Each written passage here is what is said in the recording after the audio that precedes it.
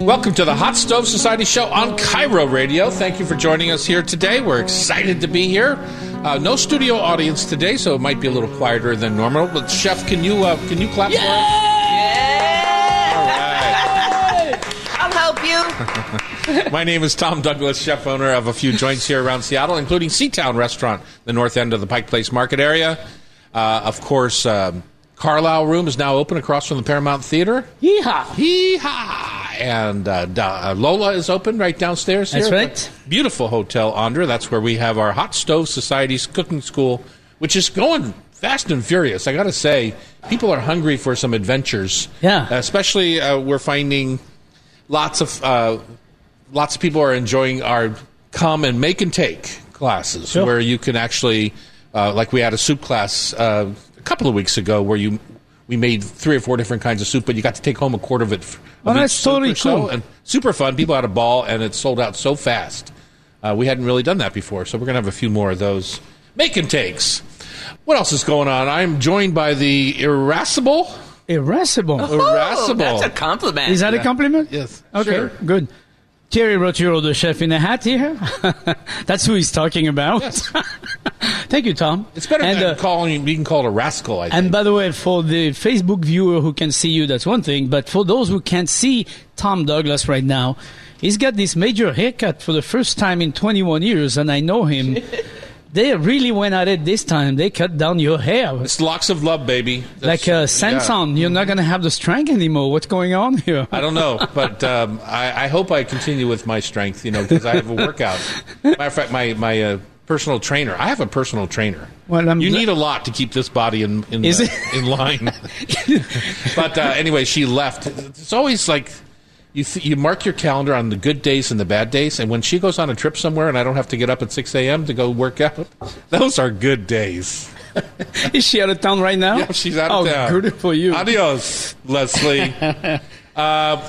We have a big show today. Peak of the season, ruby red grapefruit. Man, I've been eating a few of those lately, and they are so good. I have to make amends for my trashing of the $9 grapefruit that I had last week. I found out more history about it, and we'll go on with that. Tasting panel today. We have a new taco spice out in our Rub with Love line, and it's really bright and cheery. I love it.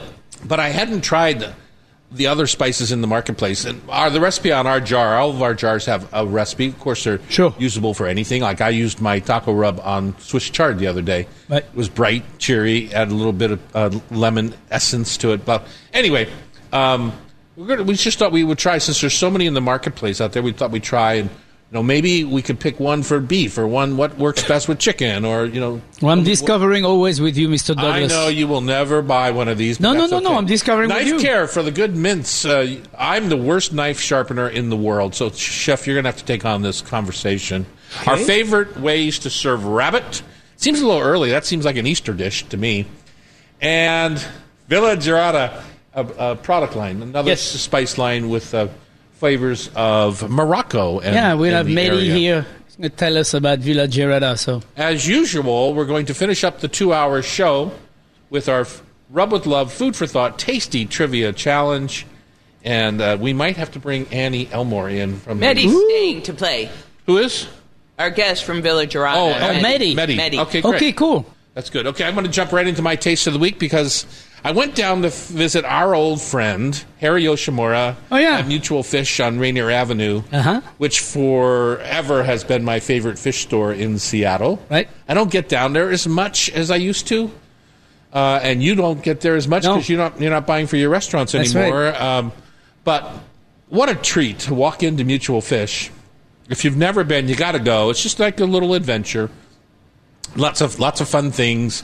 A great fish lineup in their case. Yeah, beautiful ahi. And great service, too. I mean, terrific service. They fillet your fish. They do all the stuff you need crabs, to do. Like a good butcher. Yeah, exactly. So I love supporting those individual shops. Don and Joe's in the Pike Place Market, Mutual Fish. Anyway, saw Harry Yoshimura and his son Kevin. They are second and third generation of running that business. Yep. Lisa's there. But I saw the Kasukad, and it reminded me so much of my opening days at Cafe Sport when I put that Kasukad on my menu. and nobody bought it. And it ended up in staff meal all the time because I didn't want to throw it away. But I love the dish, and it's become very popular over the years. Of course. Some people call it miso cod. It's really kasu because it's the sediment from sake tanks that it's marinated in. And so I made it for my family for dinner this last week, and I did some spicy black bean shiitake mushrooms as a garnish because the kasu is a little bit sweet. And then the spicy mushroom garnish on top was really a nice combination. So that's my taste of the week. Get out there, go to Mutual, buy some of their house-made kasu cod because it's on 3 to 5 pound black cod, which are the fattiest of the black cod. So when you cook it, you barely can overcook it. It's hard. You just can't really overcook it. It's so nicely cured and moist and lovely and fatty and delicious. Put that on the plate, put it in the oven, and be done. Well, yeah, you want to get a little sear on it. I like getting it caramelized a little bit. So that's my taste of the week. How about you, Chef? Well, my taste of the week was I went to Cafe Juanita with a couple of friends of ours. We went to the Thanks four for of the us. invite, Chef. No problem. I was invited. We would have liked to go to Cafe. I actually was invited. That would have been nice. But it was so nice to revisit. I haven't been to Cafe Juanita in quite some time. So that's Chef Holly Smith. Chef Holly Smith, and she's doing, since the COVID and everything, she's reopened with a set menu, a menu omnivore, a menu pescatarian, a vegetarian, and a vegan. So 4 different menus plus a page of supplements like seared foie gras, whatever you want to add to your menu in case you're that hungry or you want to trade. Beautiful wine list. She has a sommelier, Alexandra, who used to be a long time ago at Campagne. I mean, the whole thing was a really nice dining experience. It really very much reminded me of a restaurant kind of like Rover's kind of idea, which I think Holly has grown into that in terms of, she has grown into that. She started with a la carte and different things. Mm-hmm. And I told her the only thing I was missing was the rabbit. I was there salivating, thinking of my rabbit with pappardelle I've had a few times when I was there. Mm-hmm. That's not on the menu right now, obviously. And that just wasn't on the menu, but it's one dish that I always enjoyed there. But anyway, I would recommend for a special dining experience to really go try Cafe Juanita. All right, so that's a taste of the restaurant, but what was your one great taste? The first course really was stood out to you that night? I'm going to try to remember how you said that in I only have 30 Italian. seconds. Italian, it's a seafood salad, so it's called... I can't remember the name of it in Italian, but anyway, it had octopus, it had scallops, shrimp, and a beautiful, almost like a chimichurri underneath that was really, really delicate and beautiful. It was... And they were just blanched or poached? Yeah. And a sous vide as a scallop, and it was really, really delicate and beautiful first course of a nice starter.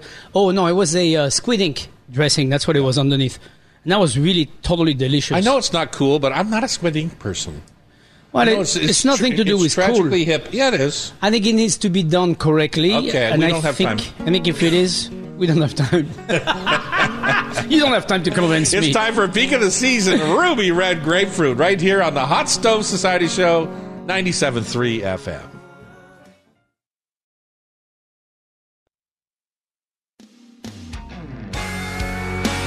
It's time for Peak of the Season, Ruby Red Grapefruit, right here at the Hot Stove Society Show at the Hotel Andra, downtown Seattle, 4th and Virginia. If you haven't been here since the remodel, you should really check it out. It's super fun. Gorgeous. Nice place to have a staycation. Come down, support some downtown businesses. We're still here. The lights you're are the still, ones that aren't. The lights are still on, but you're not here. Yeah, let's talk grapefruit. Last week I mentioned the $9 grapefruit that I bought at Uwajimaya, and I talked to the owner of Uwajimaya over the week. We were friends, and we were just chatting. I said, by the way, I bought a $9 grapefruit from you that was completely inedible. Now, it was a huge grapefruit, and it was in a nice little bag, and it's intended as kind of a New Year's gift. Right. When you go to someone's house. She says, what do you mean it's inedible? I said, well, it was the fruit inside was like dry and hard, blah, blah, blah. She says, you don't eat the fruit. What? I did not know that. It's all about the peel and the peel. It's all about the peel. It's about a peel. And I had read online where you make a tea out of the peel, or you put it into a bath or a shower or something like that. And I could hear her on the phone. She just laughed at you. I could hear her on the phone, her eyes rolling in the back of her head, and just thinking about what an idiot that's trying to eat this grapefruit, and when it's all about the peel. And I said, so that means I should go home and get the peel out of my compost bin? You put a $9 peel in the garbage. So anyway, Tomo, thank you for setting me straight. I'm sorry I'm such a knucklehead. And go to Uwajimaya and buy a $9 grapefruit for your friends, because the peel was very aromatic. Yeah, thanks. Okay, but at the same time, I bought a couple. But you know what? Good for you. Kudos for you for recognizing that we're just damn foreigners when it gets down to it. I know, sometimes. At the same time I was there, I shopped for grapefruit, because the citrus is crazy at Uwajimaya right now. There's everything. I was just there a few days ago. 10 or 15 kinds of oranges, grapefruits, blah, blah, blah. So I'm just going to say real quick, when you buy a grapefruit, I buy grapefruit that are heavy to the touch. Correct. Really heavy. Right. It's like you can pick one up and you touch it and squeeze it, and it feels like, wow, the skin on this is about an inch thick, and it's not it's too hard, and it's not. Then you pick one up right next to it, and it's heavy as a rock. Right. That's the one you want. Correct. Right? And you also don't want it to be totally soft to the touch either, because that's over the top. Usually, but it's hard to find a grapefruit that's over the top. That's true, but you could. I mean, you could. I think the phenomenon of when you're weighing your grapefruit is the same as when you're looking for a melon. You want to look for something that feels like it's got meat inside and not just water. And a little bit of a thinner skin that you can feel that it's not all skin and there's plenty of meat on the inside. Yeah. And so then what do you do? Well, now you've got a perfect grapefruit. How do you handle it? Because my family has gotten used to me making supremes out of the grapefruit, so they don't have to tackle it with a spoon or a grapefruit knife. So what do you do? So it depends. I mean, there are obviously the simplest way in the world to have a half pink grapefruit for breakfast is absolutely delicious. I love that. Just cut it in half. Boom. Cut it in half and then take a knife and, just cut all those segments around. So you do some of that work? No, I have a what's called a grapefruit knife. You just cut the inside. So when you grab it, you can, it's easier to come out of the shell. The other one is segments. Same thing as what you were talking about. Supremes. Supremes. So you take all the supremes out between the white meat. You take the meat out of of the fruit. And then use that in millions of different ways to use grapefruit. But I just like a big bowl of it. Yeah, a big bowl of that is delicious. After you supreme it, right, you squeeze the juice on top. Yeah. And you can mix. I'm a big fan of mixing grapefruit and apple. Actually, strange enough, if you take a Honeycrisp and cut it in smaller pieces and then put it with your grapefruit and eat that, and toasted nuts on top, like walnut goes really well with grapefruit. You're killing me here. I don't get it. Yeah, I don't get it either. I'm just telling you, toasted walnut. I got it. Yeah. I got it. I'm not going to try it. So I'm just saying that's a good mix. You have, and then go ahead. In salads and with crab, I'm a big fan of pink grapefruit and crab. Yeah. I mean, that's a very delicious match. I think lobster does very well with pink grapefruit as well, in the salad especially. Shrimp, any of those kind of things. Yeah, any of the shell seafood. What else goes well with grapefruit? I love to do grapefruit and fish. Like if you do in the summertime, grill a nice piece of salmon, let's say with olives, and then you do a chopped of grapefruit, chopped shallots, a little bit of olive oil, salt, pepper, very simple. Put that on the base of your salmon. So you just did a cardinal sin for me, Chef. You did what? You just did a cardinal sin. Oh, yeah? You know what a cardinal sin is? You weren't Catholic. Did you grow up Catholic? A cardinal sin is I haven't made one in many years. Yeah. you just use grapefruit in summer. What's wrong with that? This is the time for because we have our own fruit in the summer. I know, but we have grapefruit in the summer. That's the problem. You shouldn't buy it. No, I know. This is the time to really get in. Salmon comes out in May. There's still grapefruit, Let's go back out into the grapefruit world. You have your choice of white grapefruit, pink grapefruit, ruby red. They all pretty much taste the same. It's really a visual, right? Well, no, that's not true. I think the yellow or white grapefruit is a little bit more acidic, not quite as delicate as... I think the ruby grapefruit is a little bit more delicate than all the grapefruit you just named, actually. In terms of finishing flavor, I think it's a bit, kind of like more gentle. Not quite as acidic. I mean, I've had some yellow grapefruit that were pretty intense in acidity. Yeah, I have not come across that. Okay, so now we've got our grapefruit. It's firm. It's heavy. It's a little bit thinner skin. We've taken it and we're going to use it in a salad. Let's say we've made a supreme out of it, which means we release the meat of the fruit from the segments, strands from that the are holding skins. it. Now, let's make that crab salad you were talking about. So, Bibb lettuce base. So when you peel a grapefruit, number one, when you segment a grapefruit, there's always tons of juice that comes out. Make sure you keep a bowl underneath and keep that juice, because that's how I make my dressing with a little bit of Dijon mustard and surprise and olive oil. And I grapefruit juice, I mix that together, and I put that as my mixing for the crab and the grapefruit at the end. And one thing that goes really well with grapefruit is tarragon. I love tarragon. Just a little bit of tarragon and grapefruit goes really well together. Avocado, too. Avocado and grapefruit. Oh my Yeah, God, nice such combo, a good yeah. match. Yeah. Such a good match. Yes. And why is that? Because avocados are super fatty and Yeah. the grapefruits are a little bit tart. and Anything that's acidic goes well with Yeah. anything fatty. So So, this- Bibb lettuce. Yeah.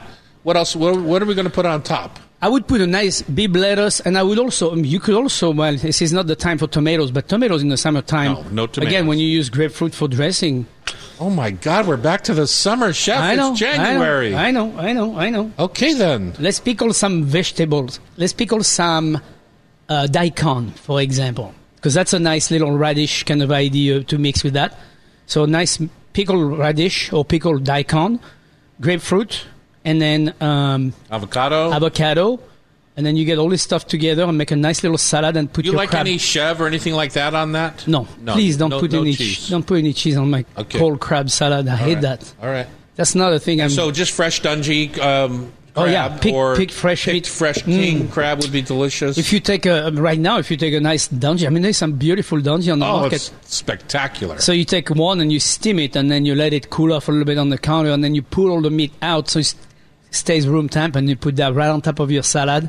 Never been cold. Woo! I'll tell you, I haven't eaten much Dungeness crab, and then Pamela served it at Christmas Eve dinner, and I was thinking, geez, that's a hard thing to do with a big group and as an appetizer, right? Because you got to break it all up, and it was spectacular. I've been eating it ever since. It was quite delicious. We live in a very beautiful part of the world. We're blessed. Okay, when we come back, let's talk about fish tacos or tacos in general, because we've got a little tasting panel set up for a bunch of the different seasonings, taco seasonings available in your supermarket now. I'm Tom Douglas. And I'm Terry Roturo, the chef in the hat. It's the Hot Stove Society Show on Cairo Radio 97.3 FM.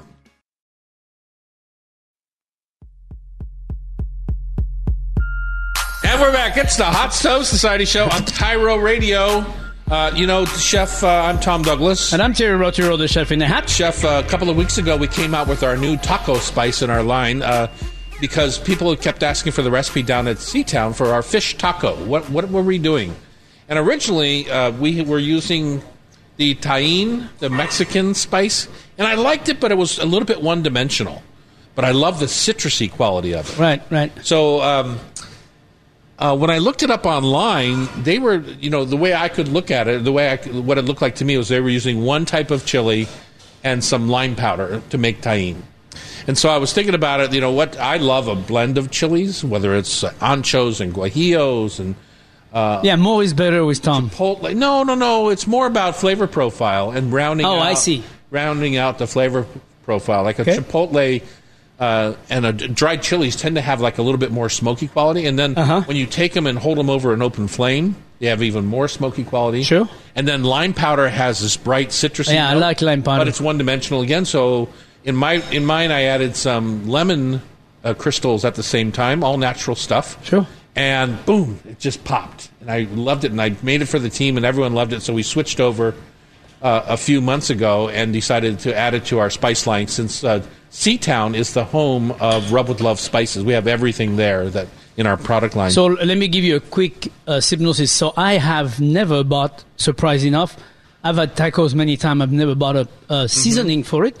And now I realize there is a lot of seasoning on the market, apparently, from where Pam went shopping. But when I tested yours, for some reason, it doesn't even remind me of a taco. It reminds me of a great seasoning.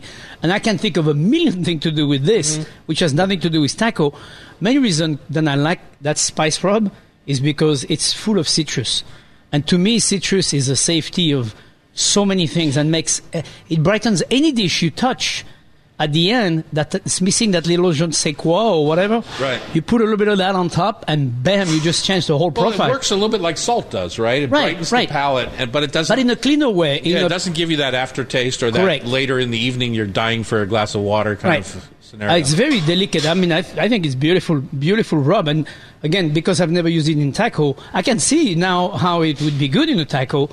But I would use this on just about anything. I used it on Swiss chard the other night instead of lemon juice great idea. and salt. I used it because the chili's brightening. You know, there's not a hot spice, right? And I think it would This be is more delicate than a lemon juice. Lemon juice is kind of abrasive a little bit. Can be harsh. Yeah. So this is actually a much more delicate product to use. All right, so I'm going to bring my microphone over to the board here.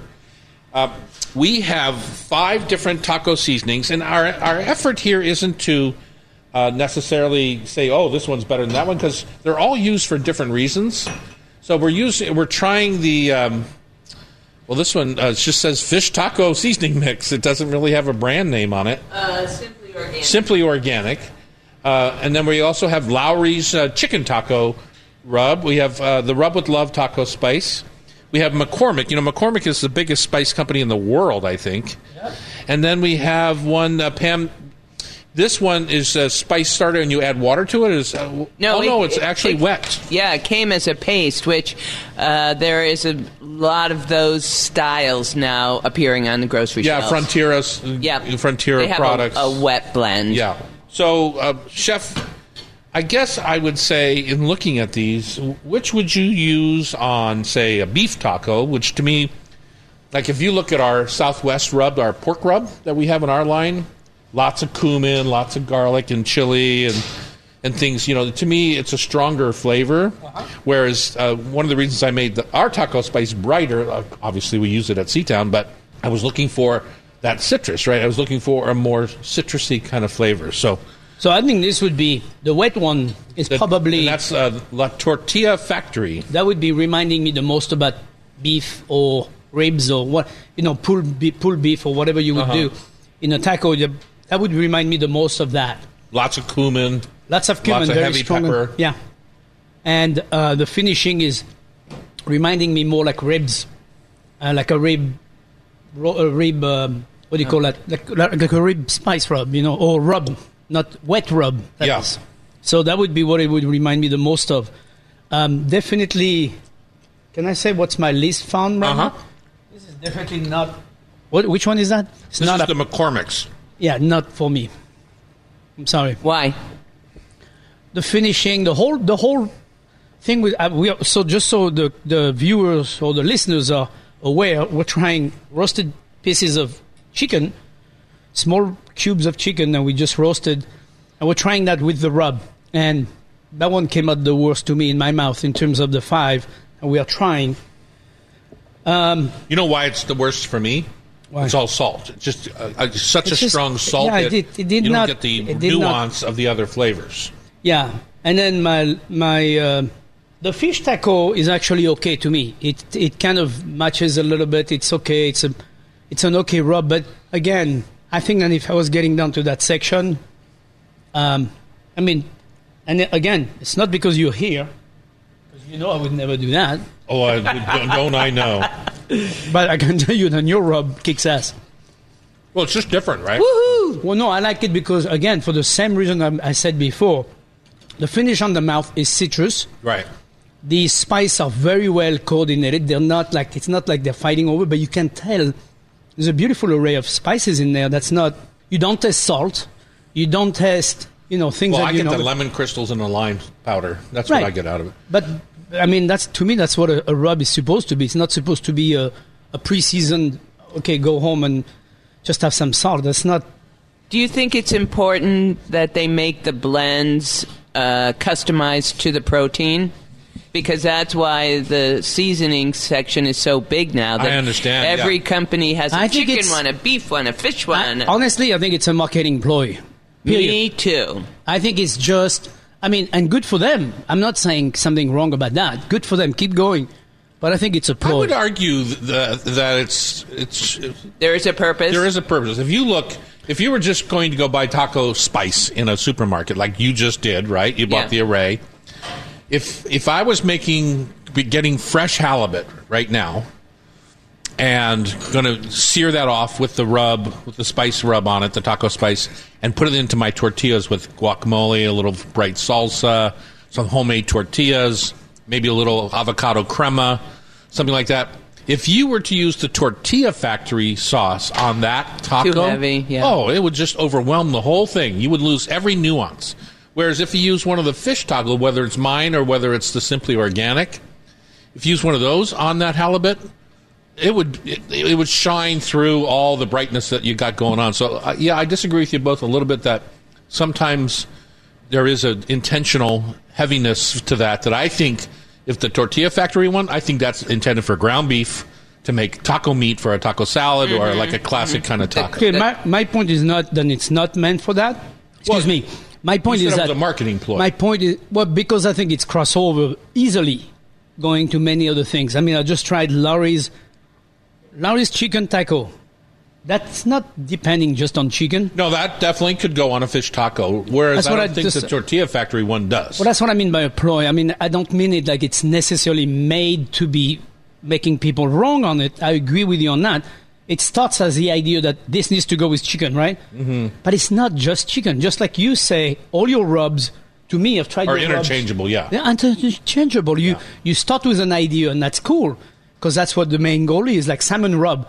That salmon rub can go on so many different things, right? I mean, it's not just one. Well, here's the thing that happened, though. 27 years ago or so, when we first came out with our rubs, in the Northwest, they were unfamiliar, right? Correct. I learned about rubs when I was on the barbecue tour down in the South, and I thought, this is super fun, and blah, blah, blah. But I literally had to put out a thing, like an instructional guide on my rubs. Like, first, you put the rub on the fish, and then you let it sit for 3 minutes, and then you cook, right? Because people didn't understand. I don't mean to generalize. Many people up here, it isn't in the culture. Right.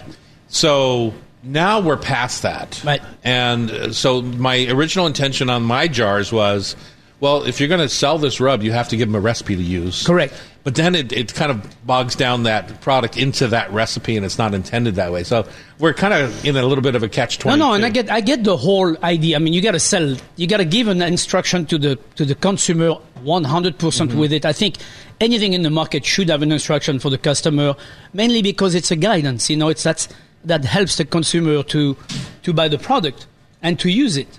But it's definitely important to say it's not confined to those walls. And kudos for your wonderful rub, man. Thank you. That's cool. When we come back, we're going to talk about knives, keeping them sharp. Uh-huh. There are some good shops around Seattle to get your knives sharpened. Also, you can buy your own stone. And remember that I'll tell you this in the next one, but how to use a steel. Or all the different versions that Bring your wallet. that are out there right now. You're listening to us on Cairo Radio. It's the Hot Stove Society Show, 97.3 FM. Yay! Oh, yeah. You know, knife care is critical to get the important mints, as Pamela wrote in her note to me. And, Pam, I'm just going to ask you, because I think sometimes home cooks are intimidated about honing their knives or taking them to get sharpened. Have Absolutely. you ever honed or taken your knives to get sharpened? Both. And do you know what the difference is? No. I bought the machine. Well, I think she's like a lot of home cooks. I bought the machine, the electric one.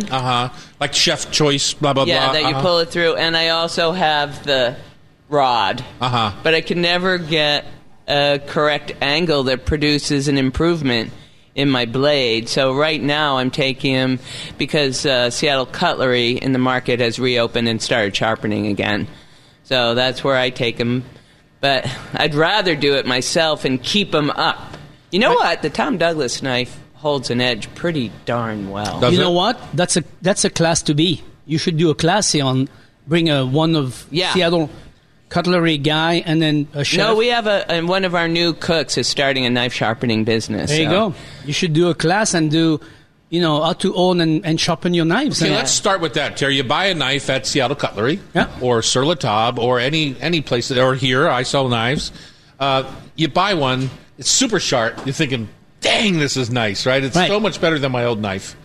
And then all of a sudden, It dulls up. A month or two later, it's dull. You put it on your magnet. Every time you take it off your magnet, you kind of rub the edge, and it starts to dull. When you're slicing on the cutting block, I watch so many people take their nice sharp knife, boom, boom, boom, boom, slice, and then they scrape the edge side on the board. They scrape to move their celery or their carrots to a pile. So right? quick and note you're here. Scraping right across that blade. Quick note here. To scrape, turn your knife around. Absolutely. Use the back of your knife to scrape on your board. It's very simple. Pro tip right there. Okay, so here we are. We've bought this new knife 2 months later. We've mishandled it. We've done this and that. We've used it.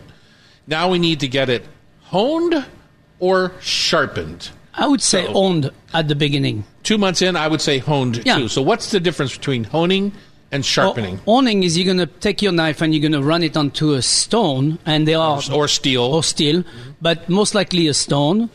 No, depends on. I'm sorry, most likely a steel, not a stone. Yes. And sharpening a knife on a steel, whether it's a round steel or a flat steel, it's up to you, and it's up to your knowledge of how your knife should be. But the number one thing you should remember when you want to sharpen a knife, you're honing. Let's not when confuse you want to own a knife. Honing, H-O-N-E, a knife. Do not make your blade be meeting the steel at a sharp angle. Mm-hmm. It's the most important part you have to remember. You're not trying to. It's not like the knife has never been sharp before, and it's not like it didn't have an angle before. You're not trying to build your knife. You know, it's already been there. It's just disappeared. The fine tip that allows your knife to be very sharp is extremely small, very, very small. All it needs is to be brought back. Your steel is sharpened. It's made exactly for that. Then you can actually hone it, and in just a couple turn on your steel, you should be able to bring it back. And so what you're bringing back is the original blade. Correct. Right? Whereas when you're sharpening it on a stone or you take it to a shop, they're creating a new blade. Correct. Right? They're grinding it down, or they're doing something. Right. And it's kind of like your hardwood floor. You know, you're going to sand it down after a few years and then give it a new look and a new sharpen, mainly because it's got pieces coming out everywhere. It's not as smooth as it used to be. Well, you can only do that so many times, because then eventually you're going to get to the nails and you won't be able to do it. So it's the same kind of concept in terms of you do it once, you do it twice, and then after 3 times, first of all, you won't be able to, even if you hone it well, you won't be able to bring back the sharpness if it disappears. Because you end up with a round, instead of a nice sharp blade, you end up with like a rounded. Right. I mean, you can't visually eyeball it's round, but you can feel it on your finger. You run your finger across the blade, right? You can feel. I also personally have different way of honing my knife. I'll show you, Tom. I haven't used the steel in a few years. I hone my knife in the back of another knife, just like so. Ooh. Because it's the same principle. It's metal. Mm-hmm. And when I was apprentice, there was like a series of you owned your knife with a steel once every 2 months, but every other day you were going like this to just give it and just a few times. You don't do it a lot. You do like 4 or 5 times, done. And your knife, you just sharpen it. It's sharp. It sharpens instantly. It's back to having its nice edge. You have to feel your knife edge. And then one of the things, and I do a lot, which is not recommended by the health department, is to do this. So what are you doing, Scheffler? We're on the radio. I open my sleeve and I shave my hair on my arm. That's how I know. You know, Chef, that's super gross in my kitchen. I wash the knife too. Okay. And by the way, it's not gross. I took a shower this morning. Okay. Anyway, just kidding. But the point is that that's the sharpness I'm looking for. Mm-hmm. So I'm glad you did it on your arms and not other parts of your body, because. Well, I don't have any other hair. Okay. It's only on my arm. All right. So that now we've discovered the difference between sharpening and honing. Honing. Right? And then the outcome after that, if you know how to use a stone, I would recommend for anybody to go to a knife store and ask them to show you how to use a stone, because they sell them and they want to sell them to you. Well, they will show you and they will sell it to you. Yeah. But most importantly, if you use a stone the wrong way, you can actually mess up your knife, and then you won't be able to ever have the sharpness come back. To your point on that, what people's biggest mistake is when they're sharpening the knife or even honing is that they're not getting an even cross on the steel with their knife, and so you end up working a bow into your knife, right? Or if you're on a stone and you're only kind of sharpening the front 2/3 instead of the whole edge, so you end up with a bow in your knife. Right. The best way is to start from the bottom of your blade next to the handle, on the top of your steel, and then move the knife all the way like this, so you can actually run the whole blade through. Mm-hmm. And all steels have a little guard there because you're sharpening towards your fingers. Correct. And so you keep your fingers under the guard. Well, and also don't make it so that it's a 45-degree angle. Make it so that it's almost flat to the steel. That's the best way to do a repetitious work. If you do this correctly, your knife won't need much more than 5-6 times, and you're done. Right. And once your knife is not capable of regaining that with the steel, that's when you need to get to the stone or go to the store and have them sharpen it for you. Well, I buy cheap knives so that I'm not, because I'm the worst knife sharpener ever, but I also buy them because I like to shop for knives. Yeah. I don't want to buy a lifetime knife. If you do buy a $200 or $250 knife and you do end up with a little bit of a bow, and you can see it, you can just put your knife blade onto the cutting board and put a light behind it and see it. You can see shine, or when you're cutting chives and you're not getting all the way through them, or green onions, right? Then you have to take it and have it ground into a new blade, or you throw it away and start over. But it's hard to get back. A new blade, the problem with that is if it's a chef's knife that has the bottom part of the knife comes down all the way to the table, you can only sharpen the knife so far back. Yeah. Then you won't be having a useful knife. That's true. Hey, listen, we have another full hour of this stimulating conversation. We are sharp-witted, so to speak. Yes, and we're going to cook rabbit. Razor sharp. We're going to talk some Moroccan spices with Mehdi Boujrada. And also, we're going to do some Rub with Love tasty trivia right here on the Hot Stove Society Show, 97.3 FM. Stay with us.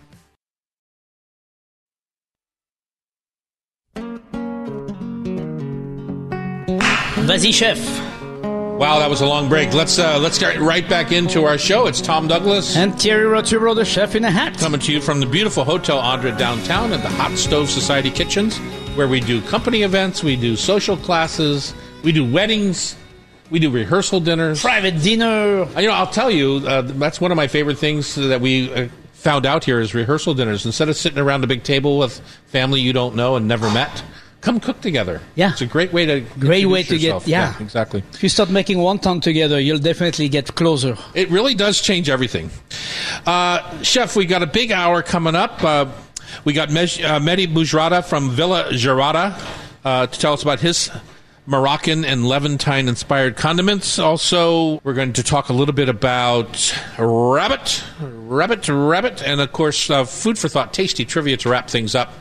Let's jump right into rabbit. So when you go to buy rabbit around town, it's almost always frozen. Correct. It's hard to find it fresh. You could probably mail order it fresh, but it's hard to find fresh. So if I'm going to buy it, I tend to buy it at the Met Market or at Don and Joe's or someplace. CCC sometimes. Do they have rabbit? Yeah. Sometimes. And sometimes you see it in whole versions. Yeah. And sometimes just the legs, because the back hind legs are the meaty part. Right. I find it mostly whole. Yeah. And so I pull it out. I let it thaw in the fridge for a couple of days. It's one of those dishes that I don't kind of just jump into willy-nilly. I let it sit in the fridge so it thaws naturally. I don't want to have to run it under running water. And then I start my process.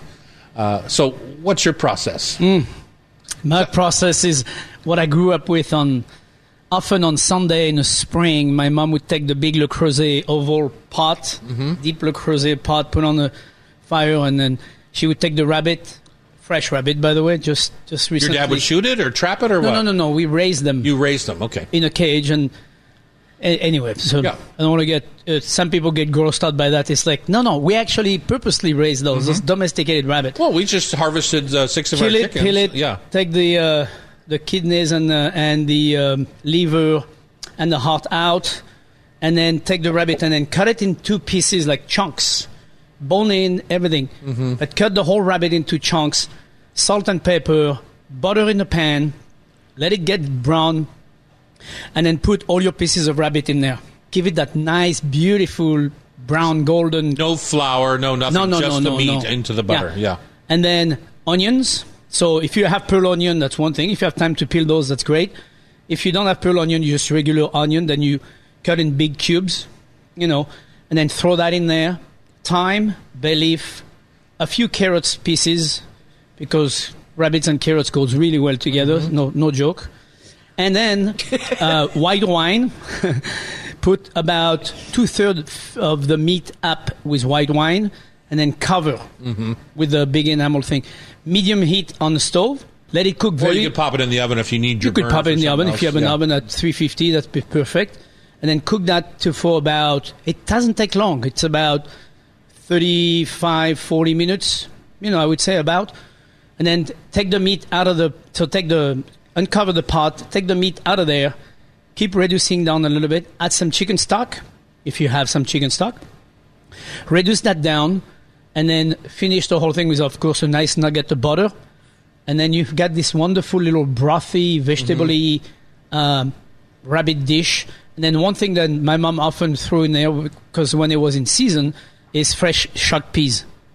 At the last minute, you put in some blanched fresh shock peas in there, and then you have this wonderful carrot, peas, onion, and rabbit dish. And man, yum.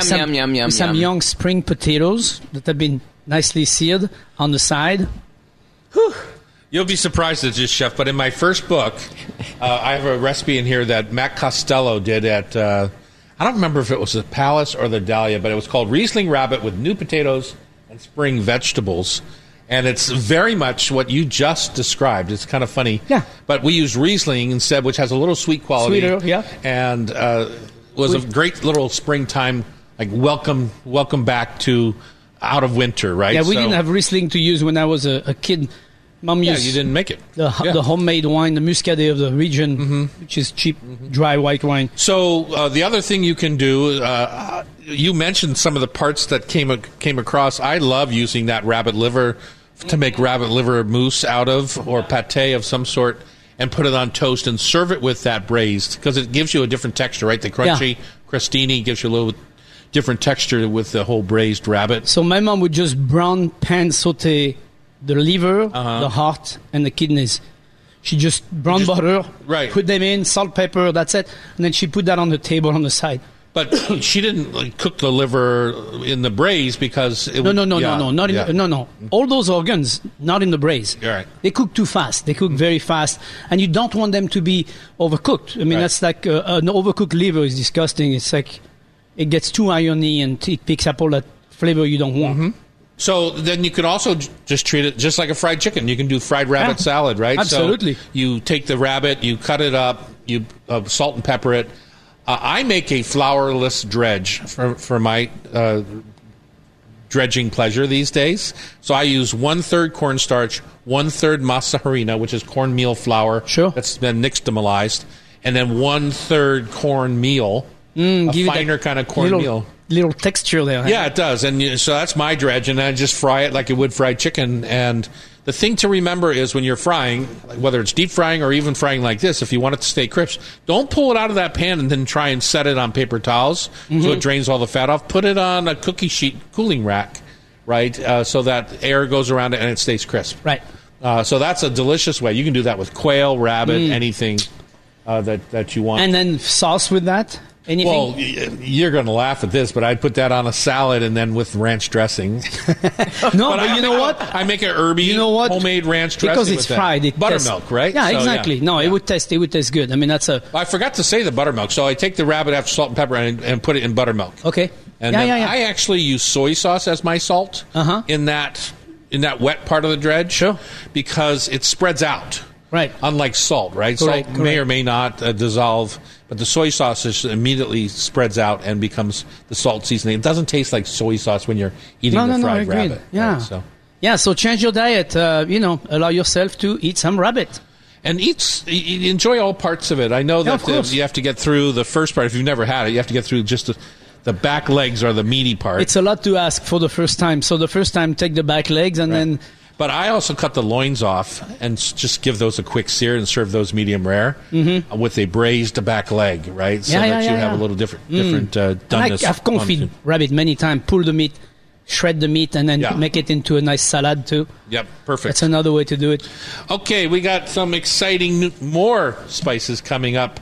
We have Villa Gerada spice line by Mehdi Boujrada, and he is going to talk about his background, the Moroccan and Levantine inspired inspiration behind these products. I'm looking forward to this. On Cairo, it's the Hot Stove Society Show, 97.3 FM.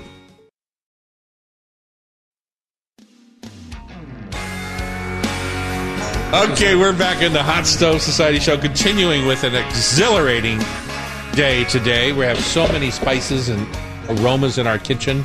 Well, it's that time of the I miss year. not having the audience. If, in case you're wondering, we're actually, I'm actually going on vacation. My first real Good COVID for you. vacation. You deserve it very well. And so in a couple of weeks, I'm going to be doing the show from Hawaii, the Big Island. I have one more day to get through COVID-free. That is if you don't, find something better to do on the beach. No, it's I won't. Just letting you know. You should be expecting me next 2 weeks Friday. Anyway, so we're looking forward to that. Play a little golf, do that kind of thing. So we have Mehdi Boujrada here from Villa Gerada. It's a line of spices. Well, you tell us. What you got in here? You brought us these two beautiful gift boxes full of ingredients that I always relate to Morocco. But tell us about you and your history and what's going on. Yeah, thank you, Tom and Terry, for having me. Well, it's a pleasure being here. My name is Mehdi. I'm the founder of Villa Gerada. It's a family-owned company that specializes in Moroccan and Levantine products. Anything from... That's the part I don't know, Levantine. No, so the Levant is like I think it's a French term, right? The Levant is a specific region of the Middle East, which... I think it goes from Lebanon all the way to, it comprises Lebanon, Jordan, what you call today modern Palestine and Israel, and I think Syria as well. Okay. So this is like that very maybe specific... one world, ancient times, but now all separate countries. Yeah, exactly. Yeah, I see. Okay. Yeah, and then, obviously our forte is the Moroccan line because I'm obviously from Morocco. So that's about the company. I mean, you also asked me to introduce myself. I came in the U.S. in 2000. The first time I came here was in 2000. I have two step-brothers, and I'm sure you know them. One of them used to own La Vita Bella in Belltown, next to Shiro's. Oh, really? Yeah, and that's how I started my life in the restaurant scene and the food business. And I came back to Morocco, then went to France for summer. I had a blast. And then, unfortunately, 9/11 happened, so I came back to Morocco. And then in 2002, I came back officially to the U.S. and stayed. I decided to. I almost was done with my studies, but I was so obsessed and with the U.S., I told my parents, I just have to stay. And I think since my teens, my dream was to live in America. So. And so you did that. You've been in the restaurant business. What got you into a spice line business? How did you put together that? Because so many people, especially right now, it seems like, are very interested in these kind of organic, homegrown businesses. Yours is obviously more than that at this point, but it's had to start there. Yeah, absolutely. Just like mine did, yeah. Yeah. Well, I mean, fortunately, I unconditionally had some food background. My family food obsessed. My dad used to sell tractors and trucks, so he always took me to farms and wineries in Morocco. My grandfather was a wheat producer when Morocco was under French protectorate. So I mean, there was like that silent background, but also when I came here, there's that first reflex of most immigrants, which is to get into the food, mostly because of nostalgia, but also because I think, at least in my personal experience, is the fact that you see a lot of stereotypes or lack of information about your culture. So you try to, there's a little bit of like militancy in you to, be an ambassador the best you can. And then, of course, food is always the easiest way because you're also nostalgic. It's like the first thing that hits you is that you're missing the food and all that. And also, to be honest with you, it was very hard, because I'll walk in restaurants and I'll see all these products made in Italy, made in Spain, and then I know that they come from Morocco because, like the capers, the anchovies, the tuna, there's so much that comes from Morocco, goes to Europe, gets packaged. Yeah, and then it gets, and then there's like zero credit to the source, and then like always like, oh man, I gotta, I can't change it, but at least I can help, modify the narrative to some degree. And and it was no brainer. I worked for my brother. I was a busser. I was a busboy and met a lot of great people, and it's just that connection with the restaurant community. Mm-hmm. Yeah. And so did you raise all your capital yourself, or did you get investors, or how did you go about this great idea, Super Flavors, and then get it to marketplace? So I was lucky when I came to the US. I was very lucky. My brothers helped me, let me sleep in their couches, and gave me a job. And my parents, when they dropped me off in Morocco, I think my dad gave me $2,000. So that was it was a lot in comparison to a lot of immigrants that come here with $0. So I had that privilege of having a very easy, comfortable start. But when it came to business, it was a different... It's not funny, though. $2,000, comfortable, very easy. Yeah. You say that to most Americans, they look at you, they go, that's a month of rent. A lot of people are coming out of camps, like a lot of the Vietnamese refugees. Yeah, exactly. I'm with you, but I'm saying that most people who hear that story go... My dad gave me $150 when I left the house. Yeah. My dad gave me $0. He said... Yeah, exactly. Well, this is why I'm saying. Said, I feel hello, goodbye, thank you, and use that as much as you can, because it's really good. I'm like, well, that's great. Yeah, so but then when it came to the real business, I had to ask my mom for help in Morocco, and then I also worked. I was working in the restaurant. I was hustling in the morning, doing this, and then afternoon going to work. At the time, I was working La Spiga, and I want to give a shout out to Pietro and Sabrina, because they were very kind to me at that time. Sometimes I would get stuck in some sales. I'd call them like, "Hey guys, I'm gonna be late." They're like, "Yeah, no worries." So it was very, very, very helpful to have employers that support your business venture and give you the opportunity to do that. Mm-hmm. And then gradually, just little by little. The first year was just hustling. It was very hard, because you go to a place. At the time, I had one product. You go to a restaurant, like, hey, I want to sell you this thing, and everybody likes convenience. There's one call to one big guy. Yeah, obviously, yeah. It was extremely hard, but gradually, people started appreciating the products and the relationship, and thankfully now, I can say I'm very good friend with most of my customers. I feel bad calling them customers. They're our friends, right. And family, and Thierry is like my uncle. I just say, I come from a Mary culture is like my nephew, I guess. Yeah, I guess so. I come from a culture where people like Thierry. I can't call him a friend. He's like an uncle. Because culturally, that's how I have to call him. Tonton. Thierry, what drew you to this product? Well, the cleanliness of it is, and the origin and the cleanliness of it is always what attracts me to any product. And me, I don't shop much in the middle of the market. I'm much more of a fresh guy, and try to get what's seasonal and all. I've always been like that, just like you are. Mm-hmm. So when I see product like this come to the market, first of all, I love Morocco. I've been lucky enough to go on a trip with, back then, Mustafa. And it's, if you go visit countries like Morocco, I know that a lot of Americans are like, oh, Morocco, I'm not sure, or whatever. Make friends with a Moroccan and go to Morocco with a Moroccan. Uh-huh. There is no better way to visit a country. Go to France with a Frenchman the first time, or French woman.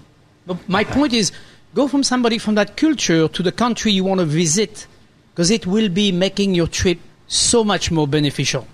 You will be introduced to things you would never see as a tourist, and you most importantly will be able to starting to have an understanding of the culture. How does it work, and how, what's so attractive about it, and you're going to discover things you won't believe. And to me, my biggest discovery was, man, they got some killer olive oil and olives in Morocco. Some awesome and very diversified. And most importantly, they got the world of spice. Like, you go into those shops, you just get high just walking into the shop. That's how much concentration. High on life. Yeah, on spice. High on life. It's just so incredible. And then you see the simplicity of the usage of it, and that makes you want to just be there. Well, that's a good segue, because in the next segment, we're going to talk about how to use these products. What do we have there? We have chermoula, we have harissa, we have ras al hanout. Yep. And what else? Tahini, olives, preserved lemon. So come back. We're going to find out how to use all these delicious products on Cairo Radio. It's the Hot Stove Society Show, 97.3 FM.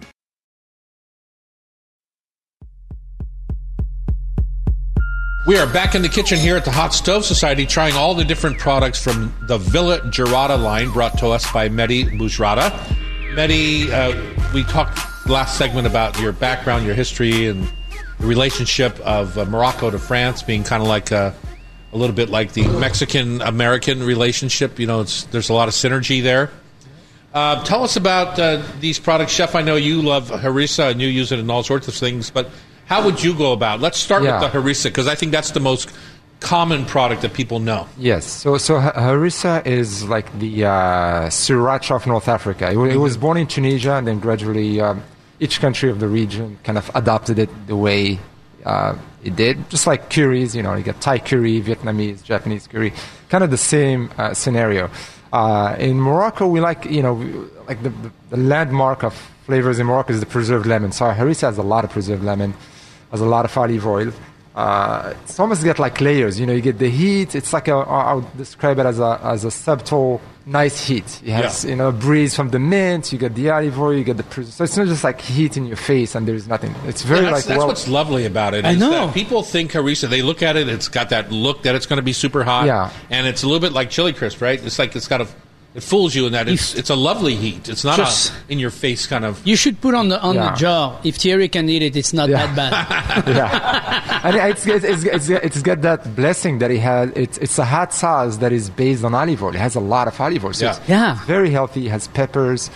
It has cumin, coriander. So everything plays well. It has the dried mint. And is it a condiment or is it a cooking paste? So in its birthplace in Tunisia, it's used both in cooking and as a hot sauce. As a condiment. In Morocco, it's 80% hot sauce. Every table it's served, and then you decide. Okay. Or sometimes we have like a roasted chicken with preserved lemon and saffron, and then on top, people would take a preserved lemon, cut it in half, make it like a bowl, fill it with the harissa and put it on top, and then people measure, how much they want. So when you break apart your chicken, you just dip it into the sauce. Exactly, yeah. All right, chomoula is next then. What's the difference between the two, and how do you use it? Yeah, so I just want to say, so both of those products are they both won the Good Food Awards. Nice. A few years ago, last year. And then the chomoula is also a Sophie Award from the Fancy Food Show in New York in 2017.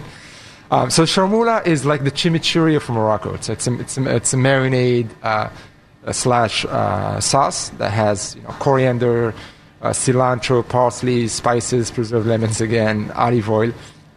But we thought we didn't want to make a simmer sauce, so we thought why don't we kind of do something fun, like almost like a vegan version of that Italian nduja or nduja. I don't know how they pronounce it. But with that, it's cool. It's got a lot of sun-dried tomatoes. So let's make it into a spread. It's like there's a sandwich that we make with steak, chomoula, red onions, and arugula, and some lemon juice. It's ridiculous. I love that chomoula right there. That's to me is my favorite taste on the table there. So and you can cook with it too. Like we did a photo shoot with a local photographer. His name is Jim Henkins, and I wasn't able to be there, but he created this amazing recipe with mussels, and it was just unbelievable. And so you're just steaming the mussels and stirring the chomoula, right? Yeah, you get that little bit of broth, so the sauce doesn't kind of stick to the pan, and you just throw a few spoonfuls, and it was just unbelievable. I love that about wet spices like that, that they just... You don't even get the grittiness of a dry spice. They just meld into it. Okay, Ras Al Hanout is becoming very popular. Yeah, Ras Al Hanout is a typical Moroccan. And again, this is like I might sound biased here because I'm Moroccan, but I feel like this is the wisdom of the use of spices in Morocco. If you look at the travel of spices from Asia, what they call the Silk Road or the spice route, and it came all the way crossing all these different countries. Then it ends in kind of Andalusia, Morocco, the Moorish kingdom. Like the wisdom, there's never heat. Everything is like well calibrated, like a little bit of this with a little bit of that. You don't get like something in your face screaming at you. Right. That's not the purpose of Moroccan spices. It's always like that gentle, nice, melodies that you get. So Ras Al Hanout is almost like the nonna, Italian nonna tomato sauce. There's so many variations, so many. This one is focused on kind of sweet floral flavors. It has like lavender, roses, galangal, ginger, cinnamon, saffron, mace. It's very, very complex, and it's really good with like braises. Also, like it just in yogurt. Mix it with a little bit of Greek yogurt. You do like a crudité platter. It's unbelievable. Yeah. And, I love that when you say do a roast lamb and then you serve it with a little yogurt, cool yogurt, right? Yeah. Like maybe you spread the harissa on the lamb and then serve it with a little bit of the cool yogurt. That's a delicious way. Yeah, it's super. In Morocco, we also we call it msakhan, which is the warmers. We also drink it in coffee. Oh, really? It's almost like like a Turkish coffee, but it's just. You should in propose that to Starbucks. I know. I mean, after this, I have a meeting with Starbucks. I was just kidding. I wish. So yeah, you go say ahead. it's If good there's in a anybody braise. watching. You say it's good in a braise. Are you sprinkling it on the meat, browning the meat, braising the meat, or are you finishing with Yes, the... yeah. So in Which one? So the classic Moroccan cooking, when we braise, we don't we don't sear. So you Right. marinate the meat. Oh, okay. And then you sear. The searing in Moroccan cooking is at the end by opening Right. the lid, and then everything kind of caramelizes. And Okay. It's like the opposite way. We Yeah, don't because if you sear, you kill the spices. Yeah, That's you what kill I the know. That's why I was spices, asking. So it's the other way around. Like you obtain the same result, but towards the end versus the brain. Okay, what's the last thing you bought? The other one is kefta. So kefta is like the ground beef of all the way from. I think it started in modern day Iran, Persia, and then kind of traveled in every country. You got like the Lebanese kefta, the Turkish, the Syrian, the Palestinian, then the Moroccan. Ballard. Pamela loves kefta. So ours, like in Morocco, again, it's like that nice symbiose of different spices. Very a little bit heavier on the cumin, cinnamon, and mint. Again, like we tend to have a little sweet tooth in Morocco. Like people because the cuisine got built in a way where like most of it got sophisticated in during the dynasties. So it was like mostly built in palaces. And it became like a ceremonial cuisine where it's like very heavy on food that is meant for ceremonies for Expensive food. yeah, exactly. So Yeah. it's like at the time, honey was prized, saffron, ginger, cinnamon. So it kind of inherited that kind of stuff. And most Moroccans appreciate, again, like we don't eat sweet stuff every day. Right. Which is, again, another stereotype that with our brand we're trying to break, which is like Moroccan food is sweet. But when you go to, unfortunately, some Moroccan restaurant, they give you like food that we eat once a year, like the pastilla. Like the pastilla. Yeah. We don't eat that every day. Eat it like once a year. I haven't eaten it like in 4 years because I haven't been to a wedding or like a birthday in Morocco. So we're also trying to like kind of erase those stereotypes, but also because this is a new cuisine, it's very important for us that we have the good narrative from the beginning. Like we don't want to start mixing things like like the pineapple pizza like sometimes I look at like Italian food. Like 20 years ago, people wanted like pineapple or wanted spaghetti scampi or something. But today, most people are able to appreciate like spaghetti with like olio and aglio. Yeah, right. Yeah. And we want to make sure like the same thing happens with this cuisine. Like the narrative is good, and then you can get creative later. But we don't want the narrative from the beginning to be this crazy mix of like mayo and this and that and that. I've had some very interesting, talking about sweets, some very interesting sweet desserts in Morocco, and mostly cookies, dates, oranges. Yeah. I mean, they mix the whole thing together. I mean, yes, it has definitely a sweet inclination, but really delicious, and uses of rose water and orange water and different things like this that you don't find here every day. If it's used correctly, it's really delicious. It was mostly about the internet. I've seen some things. I'm like, oh my god! I saw like a shakshuka with lentils and curry, and it was just this. Let's show people. Talk what about it that is. for a second. Yeah, shakshuka That's is such just a eggs. great dish. It's in trivia. Don't do it right now. Do you think he's not going to know? I want him to win. The shakshuka. Last time I was in a Moroccan restaurant, I was right up here at 2nd and Bell, Marrakesh, I think it was. Yes. Or maybe it was the one up on 85th at the time. But I sat in one of those kind of stool chair kind of things. Literally, I wasn't even paying attention, and I fell over backwards right in the middle of the restaurant. And that's another thing we want to fix. We want to tell people that when we eat, we have forks and spoons and knives, cutlery. We don't have belly dancers around, and we don't sit on poofs. We sit on tables. Well, we can keep the dancers. That's not sure. exactly a bad idea. On parties. Yeah, I mean, Exactly. We're talking with Mehdi Boujrada from the Villa Gerada line. And Pamela, if you would take a picture of this gift box. So it'd be awesome. beautiful. We're going to offer a special price, a discount right here at the Hot Stove. We'll bring a few in so that our listeners, if they come to a class or want to drop by, they can get a box with all of your products. I think olives, preserved lemons, tahini, harissa, chermoula, ras hanout, and your kefti spice. so I've bought that box before for me. And For you, it's a gift box. You're supposed to give it to me. well, I gave it to myself because I like to give present to myself, and those are the best presents because I know I'm going to get them for sure. I know. But This is actually the size of everything that's in here is actually perfect size because it basically finishes everything all at once at the same time. Right, exactly. All right, are you going to stay with us for some trivia? Yeah, Yes. I'd love to. Okay. We always like fresh meat on this show. Easy now. Somebody who hasn't done this I think puzzle Pam before. is favoriting When we it. come back, it's trivia time on the Hot Stove Society Show, 97.3 FM.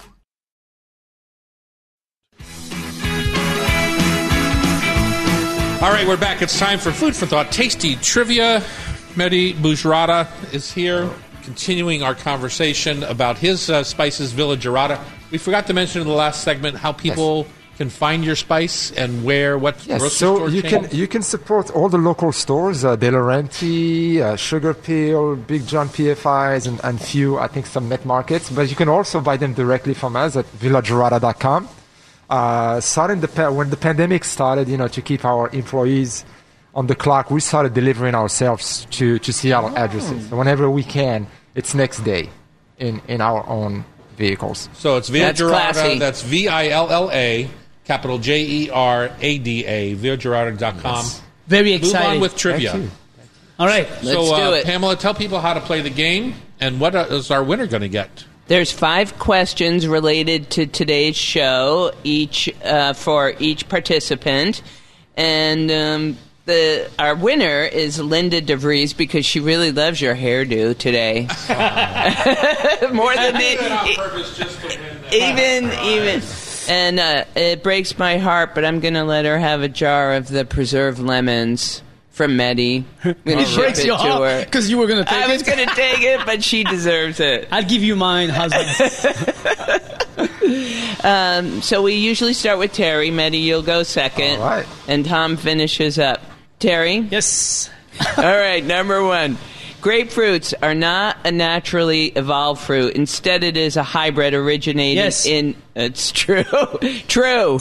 Hybrid of what? Asia. It moves from Asia to it didn't. You read the whole article. Yes, it's not from Asia. It's actually from Barbados. Barbados. Okay.